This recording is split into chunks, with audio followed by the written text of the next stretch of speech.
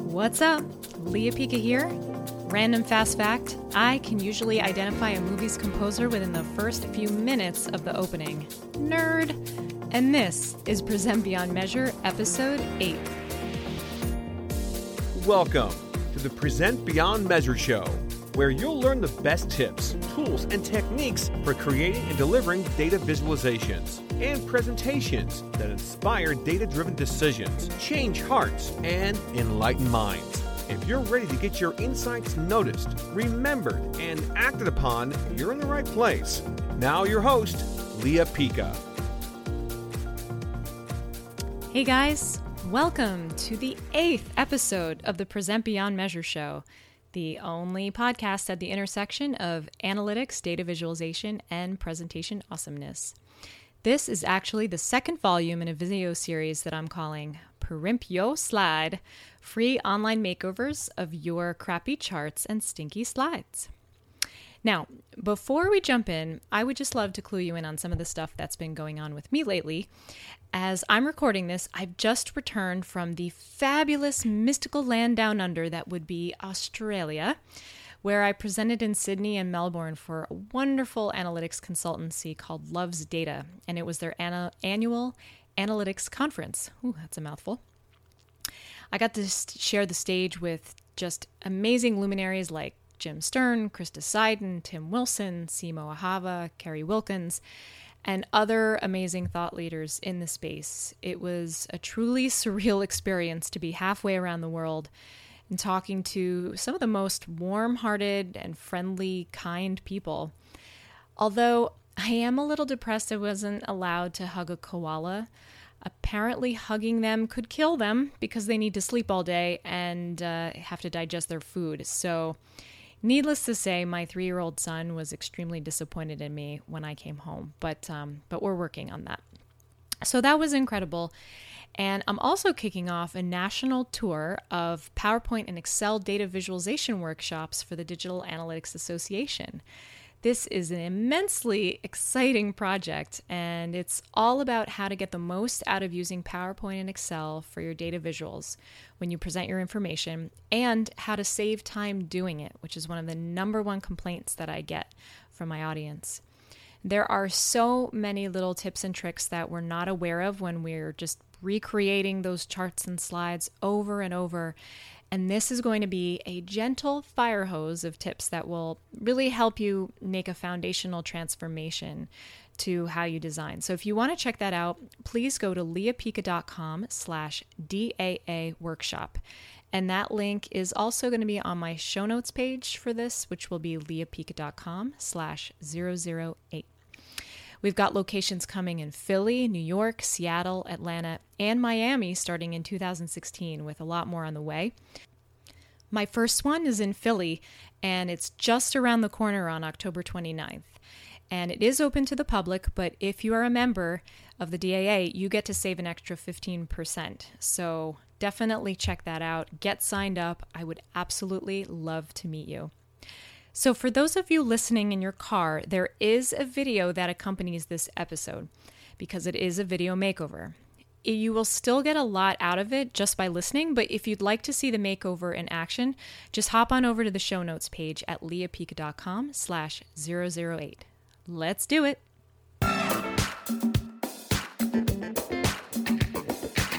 Hey guys, Leah Pica here. Welcome to Volume 2 of the Primp Your Slide video makeover edition of the Present Beyond Measure show. And today is the first submission sent in by you, the listener. So exciting.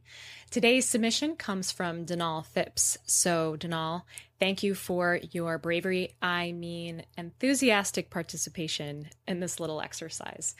Now, Donal submitted a variety of slides, so why don't we go check out what he sent in and primp his slide. Today, Donal writes, I work for a subsidiary of an industrial B2B company selling instrumentation and consumables. This is an early attempt to classify visitor behavior on our website. We want to help marketing stakeholders and understand the needs of customers visiting this site so they can plan resources and create web content which meets those needs, improving quality and relevance of the online information we provide to customers. And please don't shoot me for the pie chart. I've subsequently learned the error of my ways. No worries, Denal. We all make mistakes, so you are forgiven this time. Let us never speak of pie again. So thanks for that, Denal. You had some really interesting data here, but there's one that I'd like to focus on in particular. And it's this. It's titled, What Needs Are We Failing to Meet? And it shows answers to a voice of customer survey question. Now, I love working with voice of customer data because it's a true glimpse into what your most important stakeholder really wants. This is a 100% stacked bar graph to show successful versus unsuccessful visits by task. And it's using a dual axis to encode visit volume. How do I know that? Because I have access to the raw data. And that's actually a little issue that we're going to be talking about in just a few minutes. Now, if you watched episode 4, you're already familiar with my approach for creating simple and effective data visuals, which I call, uncreatively, the PICA methodology. PICA stands for Purpose, Insight, Context, and Aesthetics. It happened to fit the methodology well, and secretly, I really wanted to give my married name a meaning other than a small, cold climate rodent with short limbs and spherical body that sometimes eats dead birds. When's dinner? So if this doesn't sound familiar to you and you haven't watched Primp Your Slide Volume 1, I highly recommend pausing this and going back through it at leahpica.com/004. If you don't have the time, no problem. I'll just quickly recap as I go. So let's whip this guy into shape, PICA style. We're going to start with P, which is P for purpose. Remember, when presenting data, we always want to ask ourselves, why does this slide or chart exist? What burning question does it answer? And this slide's purpose, as Denal said, is to identify key pain points within experience. But at first glance, the answer doesn't exactly jump out at you. Remember, an effective visual creates the least amount of work for the viewer to interpret and internalize the information so they can pay attention to you. So the real question this graph should instantly answer is, what tasks had the highest percentage of unsuccessful visits? To answer that, we're going to go to the second step of the PICA methodology, and that is I for insight. If you remember, we define insight as the capacity to gain an accurate and deep intuitive understanding of a person or thing. But when we look back at this, I would say it's a little difficult to glean the exact insight here because of the way the viz is set up. The first thing I'm going to do here is I'm going to take away some of the noise. So I'm going to take away the takeaway box. You like what I did there? And I will get back to that in just a second. And then we're also going to get rid of this source data box. That is important, but not quite positioned that way. So we really just want to focus on this graph. So I'm going to blow this guy up here because I like to get really up close and personal with my graphs. Now, the first thing I want to do here is remove the dual access visit count for the moment, because I believe this could actually be interfering with the comprehension of this graph. In my agency days, little backstory, I used dual axis graphs like it was my job. Dashboard real estate was at a premium, so I crammed as many metrics as I could into little tiny spaces as possible. But the problem is, dual axis charts, I learned later, especially with unrelated metrics, can imply that there's a correlative relationship between two metrics when there really is none. Even when the metrics are somewhat related, if the lines cross over, it gives the false impression that it's somehow meaningful. And at last year's eMetrics Boston, I had the pleasure of attending a presentation by someone named Tyler Vigen, author of a popular website and a book called Spurious Correlations. Spurious defined as false or fake. And the whole basis of this website is about how plotting data on dual axes can create very misleading assumptions about the correlation of data, like per capita cheese consumption correlating with the number of people who died by becoming tangled in their bed sheets. This site is really funny, especially for data geeks. I highly recommend checking it out, and I'm definitely going to be getting his book. But I digress. So if you want to check that out, it's tylervigen.com. So now that we have visits gone, and this a little bit bigger, I took the step to sort this chart by most unsuccessful visits. Sorting bar and column charts might be the most important step you can do to help your audience quickly understand your data. We can now clearly see that account information holds the top 2 places. Uh-oh. It might be time to go back and assess that experience. And what's great about this is there was very little brain work needed to pick that out once I sorted it. Well, isn't that an aesthetic choice, you ask? There's a gray area. Sometimes I think I should put I for insight after aesthetics in the methodology, but then I'd have to call it Pakai. That doesn't really work for me. And this is flexible. There are really no hard lines, so I like to be flexible with this. So now the title of this could go the extra mile to answer the question instead of asking it. So I changed it to a statement about my key message. And you guessed it, this is a McKinsey title, which is stating the insight as the title of the slide instead of just an observation about what it is. And you have what the slide actually is in a little subtitle underneath. And I still find this is the fastest way to send my key message into the audience's brain. And it removes the need for that separate takeaway box, which the only thing it's really taking away is attention from your actual graph. So the question we have now is this really telling the whole story? That's the next stop in the methodology, which is C for context. So you remember how we got rid of the volume of visits? It turns out that's a pretty key piece of information here. And I rarely like to present performance metrics without volume because you might actually optimize towards something that won't move the volume needle for you. So the question we need to ask ourselves here is, how does visit volume impact our decision? Well, it definitely impacts it, I can tell you, but without a dual axis, how do we show this? My solution to this is a side-by-side bar chart. It lets you keep a consistent view with your performance bar chart with an instant understanding of the volume context. You can see how I added one here, and the story definitely changes a bit. Before, we might have been alarmed that the top 2 worst areas were account information, but you can see that order status had the fewest visits. They were really small. So improving this area is not going to create the largest impact for you. But now take a look at product information specifications. Here, it's the 3rd most unsuccessful task, and it looks like it has the highest volume of visits. This should be the first place we look to optimize. So let's bring this home with our last step in the methodology, which is A for aesthetics. Aesthetics isn't just about making something look pretty. It's about using design principles to help quickly and accurately support our key message. So even though we have a real insight here and good context, and the slide is answering its purpose, it kind of looks like it got run over by a reject Crayola crayon truck. Am I right? And there's also a mess of cognitive loading junk on here that's gobbling up precious brain power to wade through, and it's slowing down your audience's comprehension. So we're going to do a little chart detox to let our insight shine through. And I love me some detox. So first, I increased my data to pixel ratio by removing items like grid lines and axes, adding data labels, and increasing the bar gap width. Those bars were looking a little underfed. And you can already see how much clearer this information is coming to you. But we're not quite finished. Now it's time for a color purge. I love color, I really do, but you have to be so careful about how you use color in data.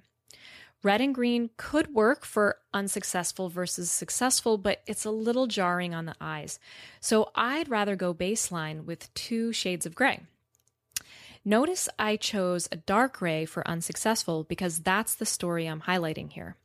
And I chose a midpoint gray for visits to help with that context. Now, if you're thinking this looks kind of like a stormy bag of Hitchcock, fear not, there is a reason behind this. Now, to highlight my key insight, I'm using a colorblind safe standout blue tone. You see how much faster my story pops because of the connective tissue I've created between the title, insight, and the data? That's data design, baby. And one last thing, make sure to source the data and cite it at the bottom of your slide in small text at the bottom left. That removes the need for that big box we saw in the beginning, but you always want people to believe you actually got the data from somewhere. So let's take a look at this slide before and where we are after applying the PICA methodology. I hope you'll agree this will work a lot better to communicate this information and answer that business question. I'd love to hear what you think about it, so please leave a comment and let me know. So to recap the methodology, we have P for purpose, make sure it has one. I for insight, are you asking a question or are you help answering it? C for context, make sure you're telling the whole data story.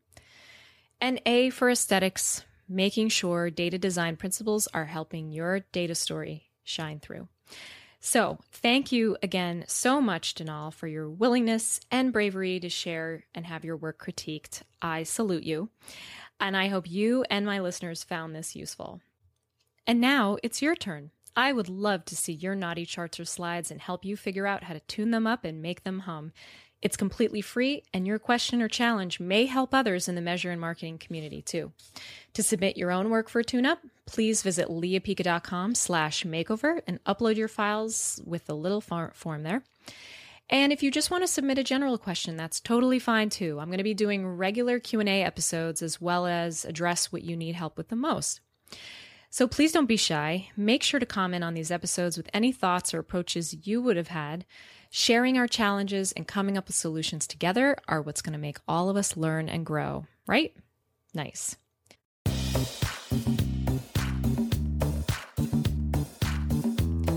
Welcome to the upgrade segment, my power tip of the day for doing your work better, faster, and stronger.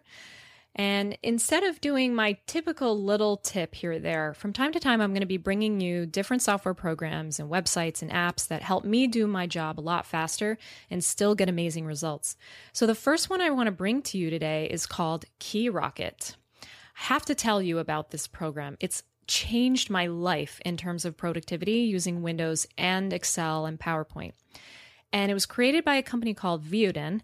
I've actually met the folks there, and they're really lovely people. And what KeyRocket does is, as you're going through your work in Windows or Office or Excel, let's say you used your mouse to cut and paste from one slide to the next, or in your Windows, you tried to create a new folder and you used your mouse to do it.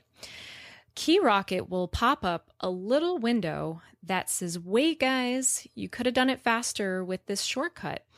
So it's like a little sports coach for you that will jump in and tell you the fastest way to do something. And you're going to start to see your more common task pop up over and over. And it starts to count how many times you've used the shortcut correctly and cheers you on when you've eventually mastered the shortcut. It's really great. And something else that's great is if you do something a lot of times that take a lot of keystrokes, like, for example, I often repeatedly send an object to the back of the slide. The keystroke for that is 8 strokes long. So KeyRocket will actually suggest to you a shorter shortcut that you can custom program into your computer. And that one shortcut alone has saved me, I don't even know how many hours, because all those little minutes add up as you're stopping what you're doing with your keyboard and moving your hand onto the mouse. And one of the coolest things it does is it tallies all of your productive gains over time and watches your overall progress. So it tells you how many clicks you've wasted and how many you've remembered and mastered. And it's really fun to watch, especially as an analyst. Geeking out over that's really fun. I'm not exactly in love with the pie chart, but that's a story for another day. Now, if you go straight to their website and download an evaluation copy of their software, you won't actually get to experience the full power of what the program can do. So I've partnered with them, and they've given me a personal key that unlocks the full version of the program for 14 days. So if you'd like to get that key, head on over to the show notes page at leapica.com/008. And there's a little yellow download box that you can click on. And you'll also be signed up for my newsletter for all of my free stuff, and you'll get the code.